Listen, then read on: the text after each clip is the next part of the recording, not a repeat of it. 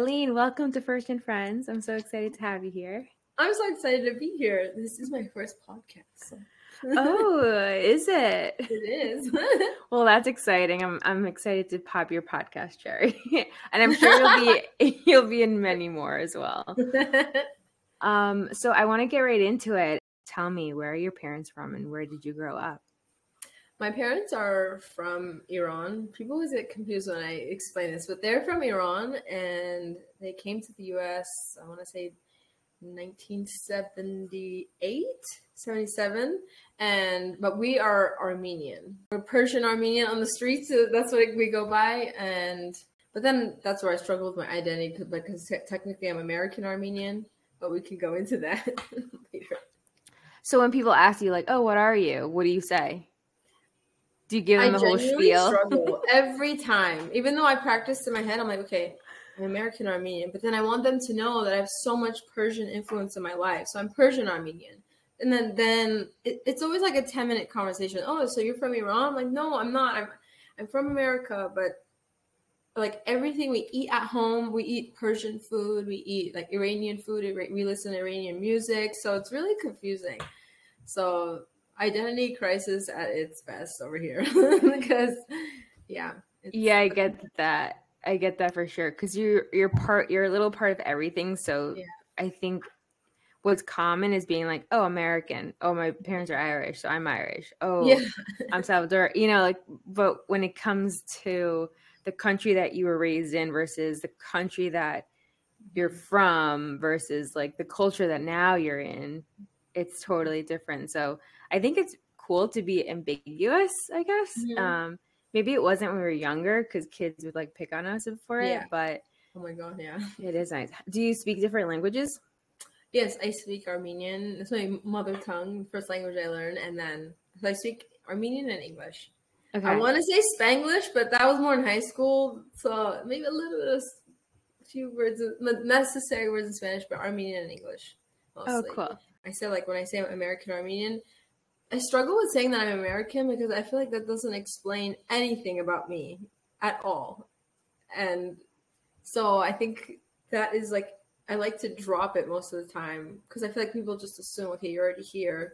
What are you really? Because so many times I'll go out and people are like, what are you? I'm like, I'm from LA. Where are you? No, where are you really from? I'm like, I was born in Los Angeles at Glendale Adventist Hospital.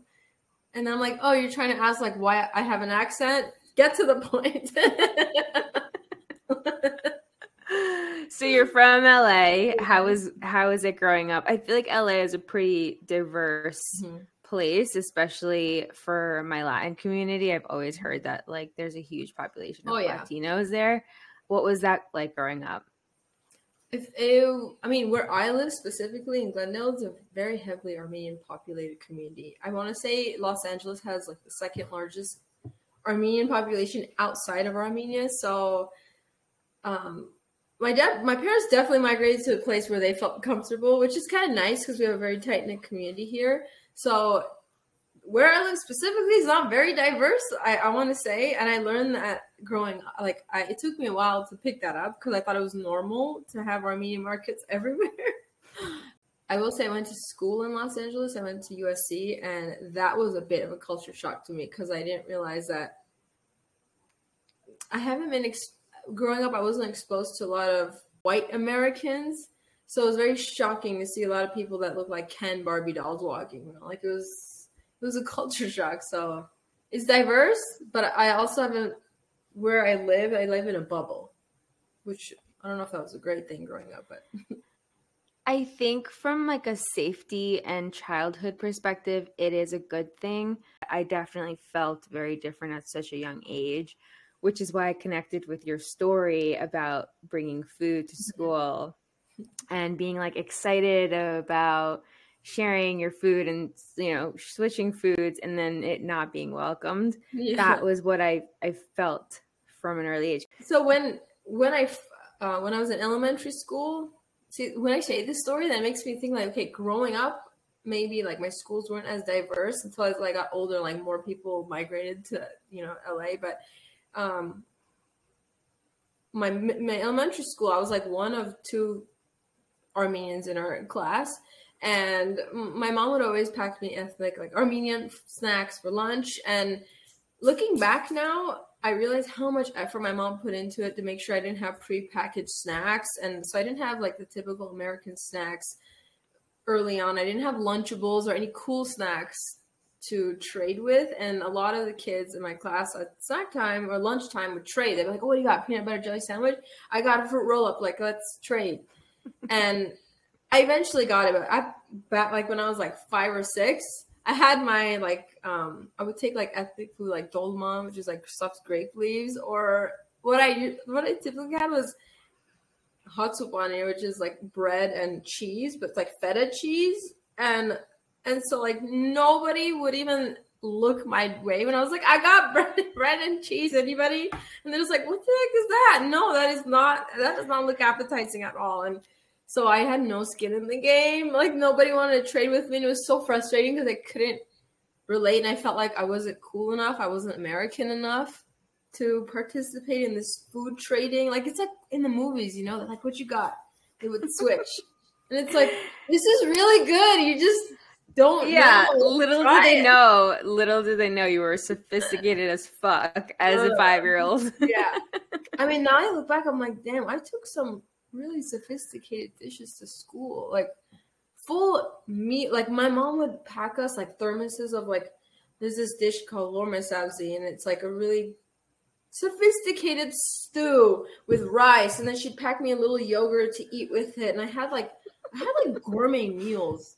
You had like a Michelin star meal. And gourmet meals. Like it wasn't just like, here's some rice. It was like rice with the stew with the side, and then like an appetizer, and then I had vegetables. Like it was like, and then like my friends had, not looking down on it, but like how the difference. Yeah. It was like, I know, beef jerky, Crustables, like peanut butter jelly sandwich, and maybe like a what is that cheese? Like string cheese, and then like a juice box. And I used to look at them like, oh, that's so, like bologna. Like I don't even know what bologna is. I've never tried it, but like it was always like, I got a bologna sandwich. It was like bread, bologna, mustard, bread. And then I would just look at that like, wow, what is that? Like I would look at it in awe. And then I'm like, we're here with like a 4-course meal. And now I look back, I'm like, like my meal was something to look at. It was crazy. It's so fascinating because today that would be cool for kids to bring that in. You know what I mean? Back then, they had no idea because there was no culture in the food industry yet, right? Whereas now, there's so much to learn. There's so much to eat, and everyone's a foodie. But you were a foodie as a child. Like I didn't even know it. You didn't even know it. And my mom was so big on making sure, like, okay, eventually. And healthy. Oh, so healthy. And eventually, like, when we voiced our opinion, she's like, oh, you guys want Lunchables? Okay. And then she would give it, because, like, obviously they understood. But it wasn't, like, my mom would be like, that's not nutritious. Here's a sandwich and a Lunchable. So, like, you know, Lunchables, like, it's like a charcuterie board. It's not a meal. And eat this sandwich. Like, it was, and I see now on TikTok, there's a lot of moms are like, making lunch for my kids. And it's like a full course. And everyone's like, oh, please, you know, who's going to do that? I'm like, my mom did that. Yeah, my mom did that. I didn't have, like, the cute, you know, animal toothpicks necessarily. No. I don't even think those were around back then. But I was like, I mean, I've cried many times watching this video. I'm like, my mom would do this. And I would get, like, full portions, too. It wasn't like, you know, so, yeah. Yeah. I wish I could go back and tell myself, like, you don't even know how much effort goes into this one lunch. Yeah, my mom used to send me to school with, like, lentil soup, chicken soup, like, all in a thermos. Full and, meals. You know, other kids, like you said, had peanut butter and jelly, their bologna sandwiches. So I asked her to change it, and she did. Oh. She was like, okay, you know, like, again, confused, because she's like, what about the rice and beans I made last night? You love that. But I'm like, but I don't want to take it to school. I don't want to take it to school. And then it's just, Yeah. We have this one cold cut, martadella. Yeah. I guess that's a common thing. Yeah, but we eat that a lot. That's like one cold cut we eat a lot. And it's a very common sandwich with like, there's like the special like Persian pickles, and it's very loaded martadella sandwich. And then I remember this one kid was by my backpack, and because we had cubbies, and he was like, "Oh, what is that smell?" And I was like, "Oh, ew, what is that?" And I was like, "Oh my God, it's mine." And I was like, "That is so gross." And like, I would participate because I didn't want to stand out. I would be like, "That is ew, who says that?" Like I would, and I was like, "Oh my God." And like, they would try to get closer to see whose it was. And I would be like, "Okay." You're like throwing it out. Like, have you seen my gel pens? Like, I need a distraction. Like, can't go near my cubby, please.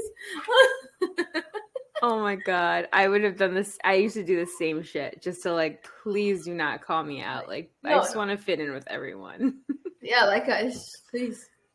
Yeah, and it's just, I look back, I'm like, it's the things that would knock down my confidence. Now it's like a cool thing to have. Like, oh, you have like, it's, you know, like you say, everyone's like a foodie now. Everyone wants to show that they have sophisticated palates, and I'm like, it's crazy. I wish I could tell. You're like, I started this from the beginning, you know, like we came out of the womb with sophisticated palates. It's crazy, and I get that people might not want to try it because I'm not great with trying new foods that are not familiar. Like, it's just like a sensory thing for me. Yeah. Even our own food, some of our foods, like the texture is strange. I don't like it.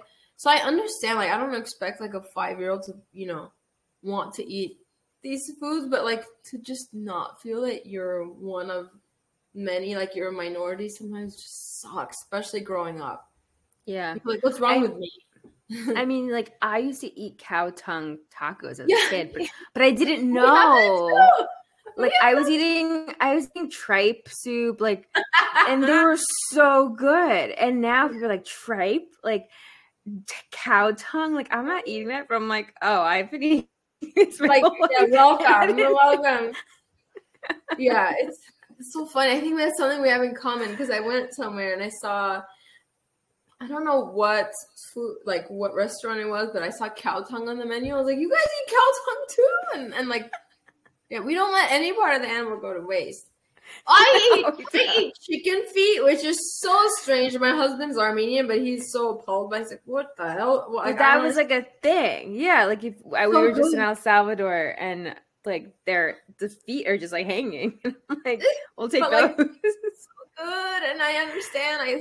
I look, I can't look at it when I'm eating it because it's, again, like a sensory thing. I get it. I totally get it. I want to learn more about your time at USC because you said that that's where everything kind of changed culturally for you, where there was a culture shock. What specifically do you remember stood out to you about that?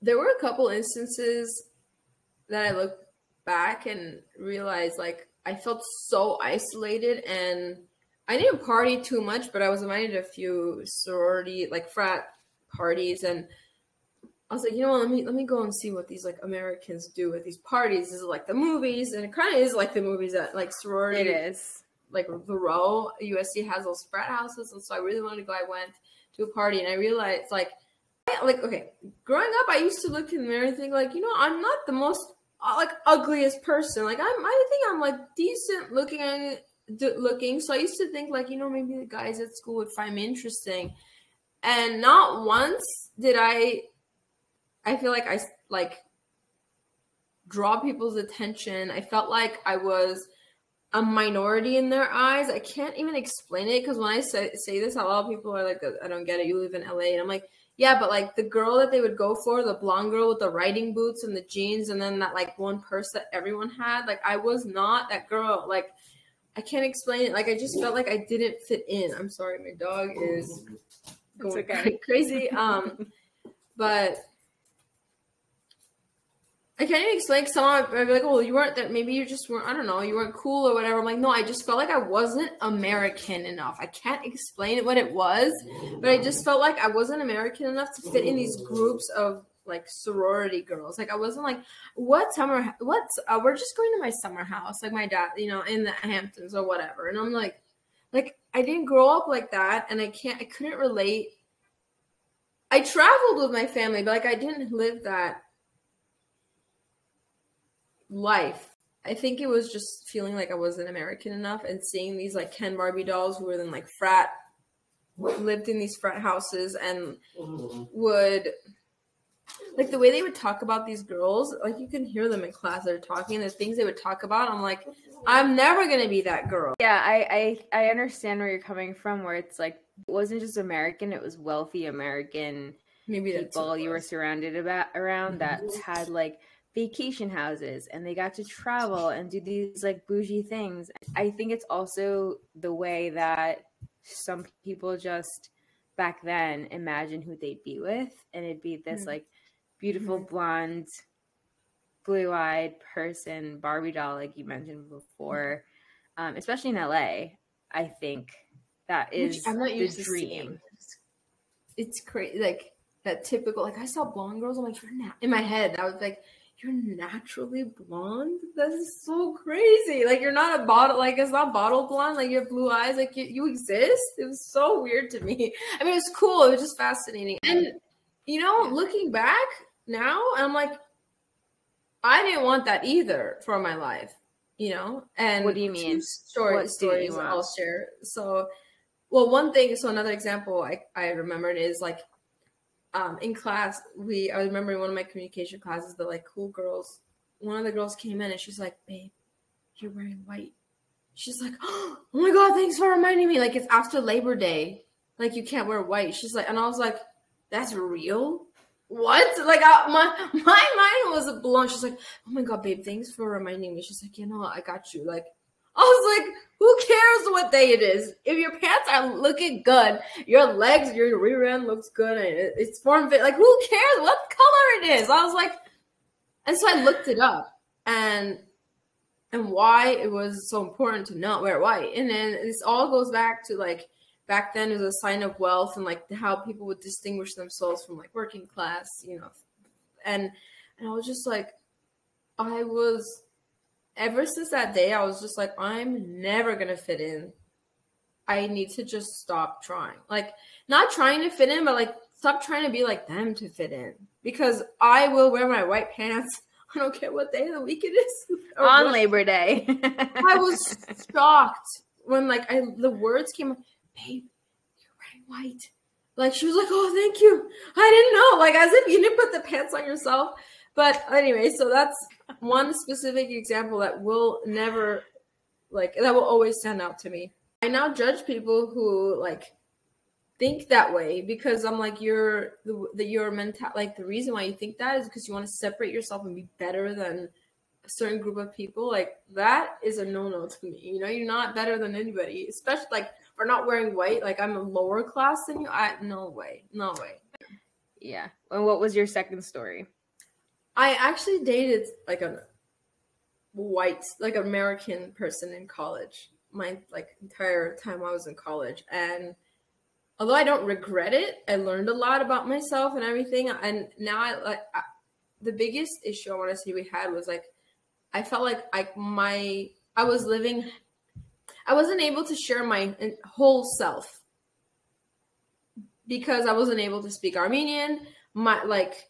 I wasn't able to share my culture. My culture wasn't appreciated as if like it was, you know, theirs. And I'm like, at home when we're married, I want to be my full self. And if anything, I wanted to be encouraged or loved. And I realized I'm like, even though I wanted to be white and, you know, American and fit in, I'm like, I'm not like that at home. And I didn't want that. Just as maybe they didn't want me to be their wife. Like we were talking about like life partners. And looking back, I'm like, deep down, I didn't want that either, even though I thought I, you know, wanted it. And like now being married to somebody that's like, we share the same culture. To me, like, I'm not saying that's how it should be. Like I have, you know, family friends that are married to, like have interracial couples. Like that's not the point. I'm just saying personally. Yeah. It's so important to me. And I wish I could tell myself that, like, don't try to be something you're not. You know, listen to your gut because your gut never steers you wrong. No, there's always that feeling that you have, and it's what works for you. And a lot of the times you want that culture. You want to be yourself in your own culture the way that your family was. So if that's important to you, that's what you do. For me, my husband's white, but he like loves Salvadorian culture. Like he loves pupusas. Like he loves going to El Salvador and just he doesn't want anyone to talk to him in English. He wants everyone to talk in Spanish because he wants to learn, you know? So that is so important to be embraced, like with open arms, you know? Yeah. And I didn't feel that way. Right. Well, that's like, what I'm saying. They probably made you feel like, no, we have to do things the American way. And many times. Yeah. Like I was told if we have kids, they're not going to speak Armenian until, you know, they're like fluent in English, so they don't have like reading comprehension like you did. Problems. And I was like, that's the opposite. We said she's going to, I think I told you I'm pregnant. I'm having my first. We both were like, she's speaking Spanish first and she can learn English in school. But we were like, because it's who you are. You can't like, I felt like part of me was not accepted. And I understand, looking back, I also understand like maybe that wasn't what that person wanted for their life. So it's like I can't shove my culture down their throat, but also like I can't deny what I want either. Yeah. And I think looking back, I wish I could also tell myself that, like when we were talking about those boys, that I felt like I wasn't wanted, telling myself like I felt like I had to try even more to be wanted, but then I'm like, hold on, don't do it just because you were rejected. Just because you're rejected from something doesn't mean that something's wrong with you, because maybe, not that it wasn't meant for me, like maybe like you don't want that either deep down, like, you know? Right, so like why do you want to be with someone? You're both rejecting each other. Yeah. Even though they're the cool one doesn't mean that you're less than. I'm like, I'm also rejecting you in my head. Like, that's, you know.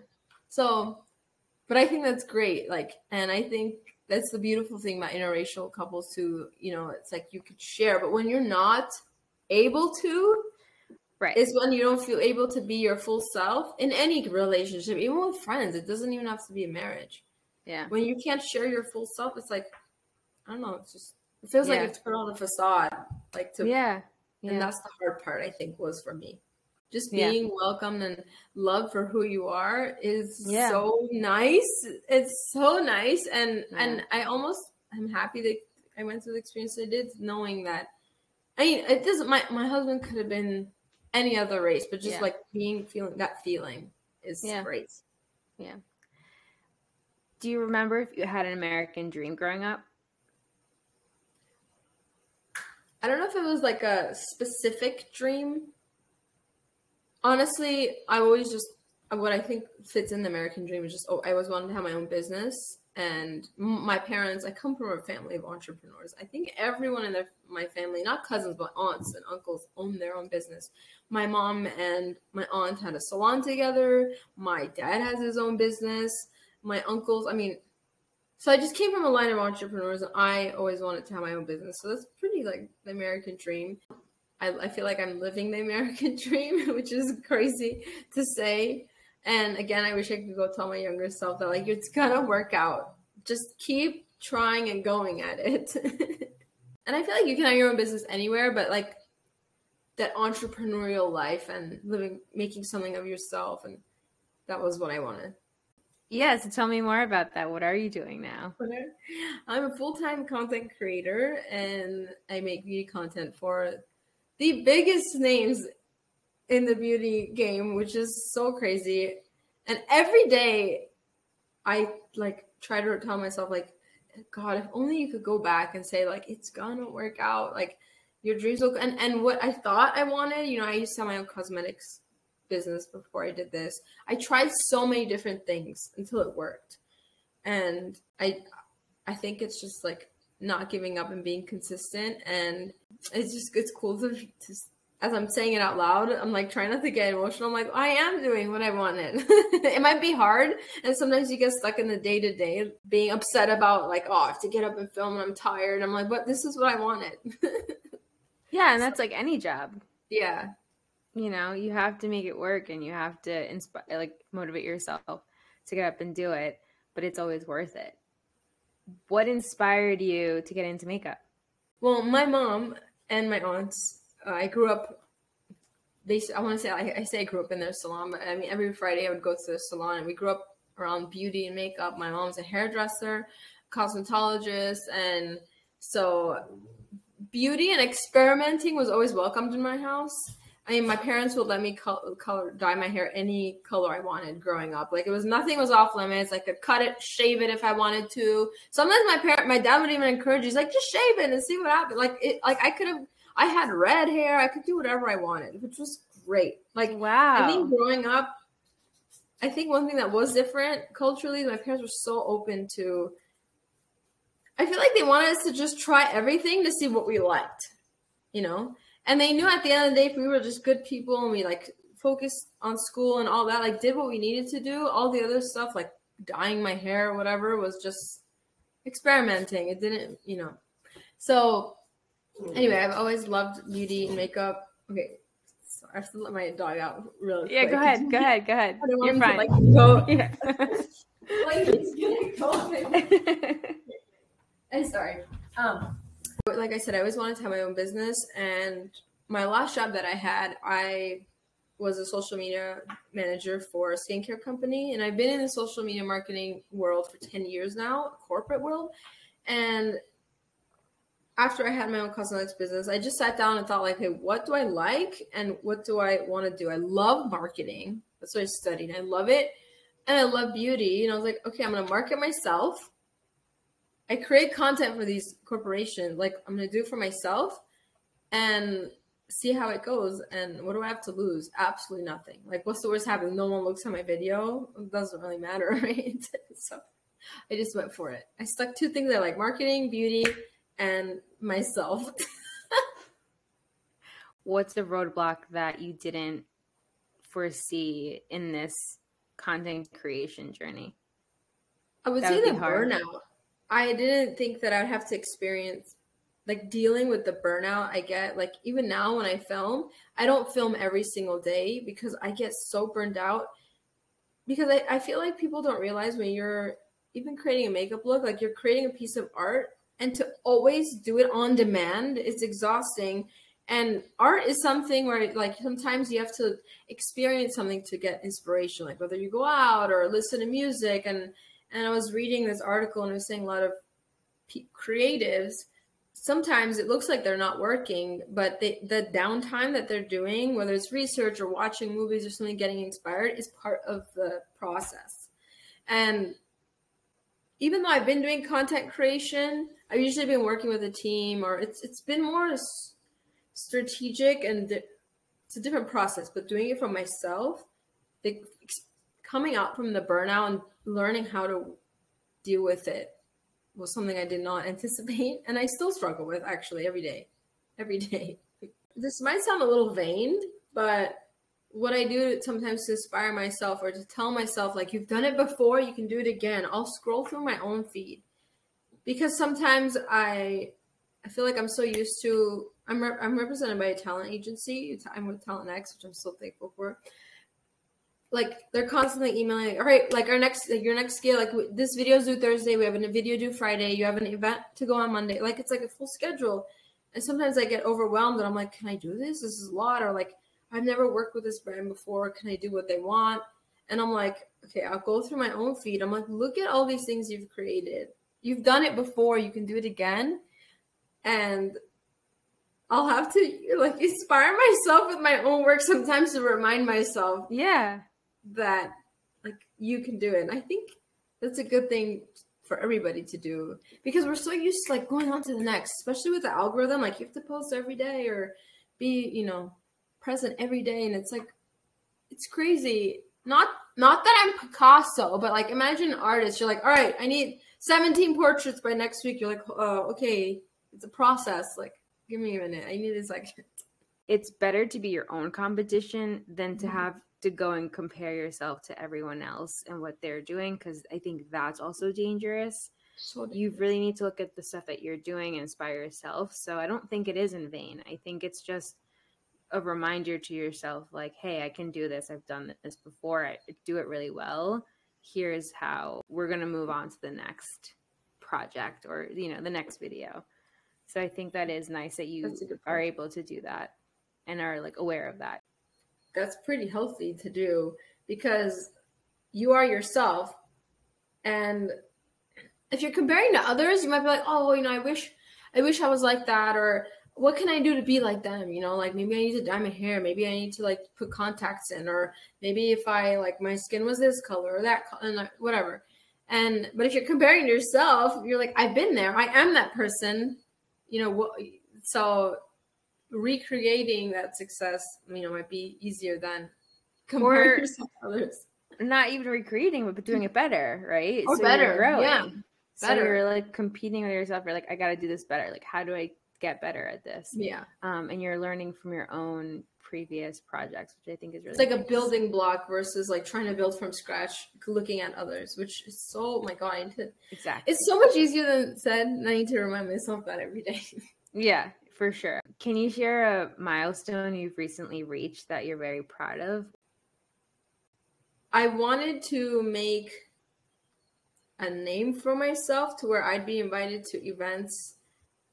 You know, I see all these creators get invited to all these vacations, these brands take them on all this. And I would think like, when would I ever be like worthy to go?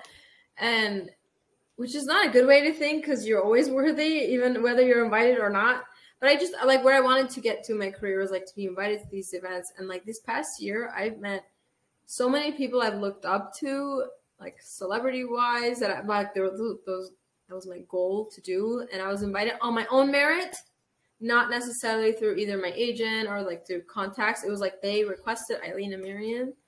And that, when I think about it that way, like I get emotional because I wanted to be, and I got to it. Like a week ago, I met Gwen Stefani, I met Rihanna, and it's not even, it's like so lame to like name drop, but it was like a vision I had, and I'm living it. Yeah, you know, I accomplished what I wanted. But I think you need to celebrate that, not feel like you're name dropping. Like you did this on your own; it wasn't handed to you. So I think you should share it. Yeah, like I think what was satisfying is that like when I would get invites, it was like I was told like, okay, let's say a handful of people, 10 people are invited, and like they wanted Eileen Amirian, and I'm like, I did it. Like it's me that they want. It's not like, oh, we just need a person that does makeup. It's like they want Eileen specifically, and that. Not that I want the validation, but it just feels good to know that all my hard work has led to this. When I look back on my own videos, is to remind myself to believe in myself. Yeah, and you should. What kind of impact do you feel that you've made so far for others in this industry? I'll go off of comments that people have left for me. If anyone who has ever seen my work, is I like to experiment with color, and I'm not afraid to wear gems all over my eyes and all sorts of things. And I love when people comment or even message saying that you inspire me to play with color or play with makeup, or I lost my passion for I didn't care for makeup, but now I see this, I want to try this look. And it makes me so happy. Oh my God, the amount of times I've cried like to myself, I'm like, I did that. That's so cool. Because I feel like nowadays, especially with the whole like the movement with the natural makeup and like the people's obsession with like old money looks and all this like demure style, and sometimes I feel like my style is too loud and like I'm seen as obnoxious or whatnot, and it feels nice to see that like the positive impact it can make is like, it's okay to experiment. It's fine. Like, and I think that comes from my parents, because I was always been welcomed, and it feels nice when people comment that. Like, they're not afraid to experiment. It's lipstick. Like, you're not killing somebody. Like, it's okay if you wear blue eyeshadow. Like, it's not a big deal. It's not like you're running around naked. You know what I'm saying? So it's like, these little things that make me happy. It's art. And I get excited that other people get inspired to also experiment. So I have one more question. I think I know what your answer is going to be, but what advice would you give to your younger self now that you've, made it in my eyes? And now that you know,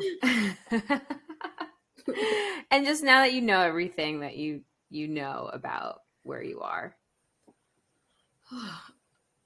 It's hard to there's like so many answers I want to give, because I feel like throughout this conversation I verbally said, I'm like, I wish I could tell myself this and that, because I'm always thinking like, damn, I wish as a 32-year-old woman I could go back and tell myself, you know, it's gonna be okay, like don't worry so much. But I still worry I'm sure after we hang up I'm gonna worry about something else. Like I'm worried, always worried. I feel like that's human nature. But believe in yourself, in the sense that like all the credentials I have, like I graduated.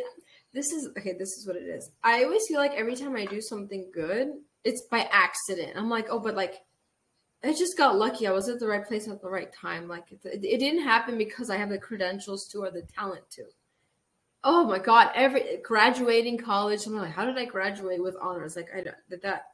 It was an accident. Like my teacher was probably like not paying attention and like, you know, gave me the A or whatever. Or even like how, like growing my platform, like it went viral. It was probably a fluke. Like, you know, I'm not so-and-so, like, and it's like looking back at all the things I've accomplished, and why you deserve it. Jeez, like you deserve it. You deserve all the things that are to come. Believe in yourself, and then you are worthy. Whatever you're working on, whether you're going to school or you're studying something or you're working on a project, like you're putting in that effort, and you believe the good things. Like you deserve the good things that are to come from it. It's not by luck.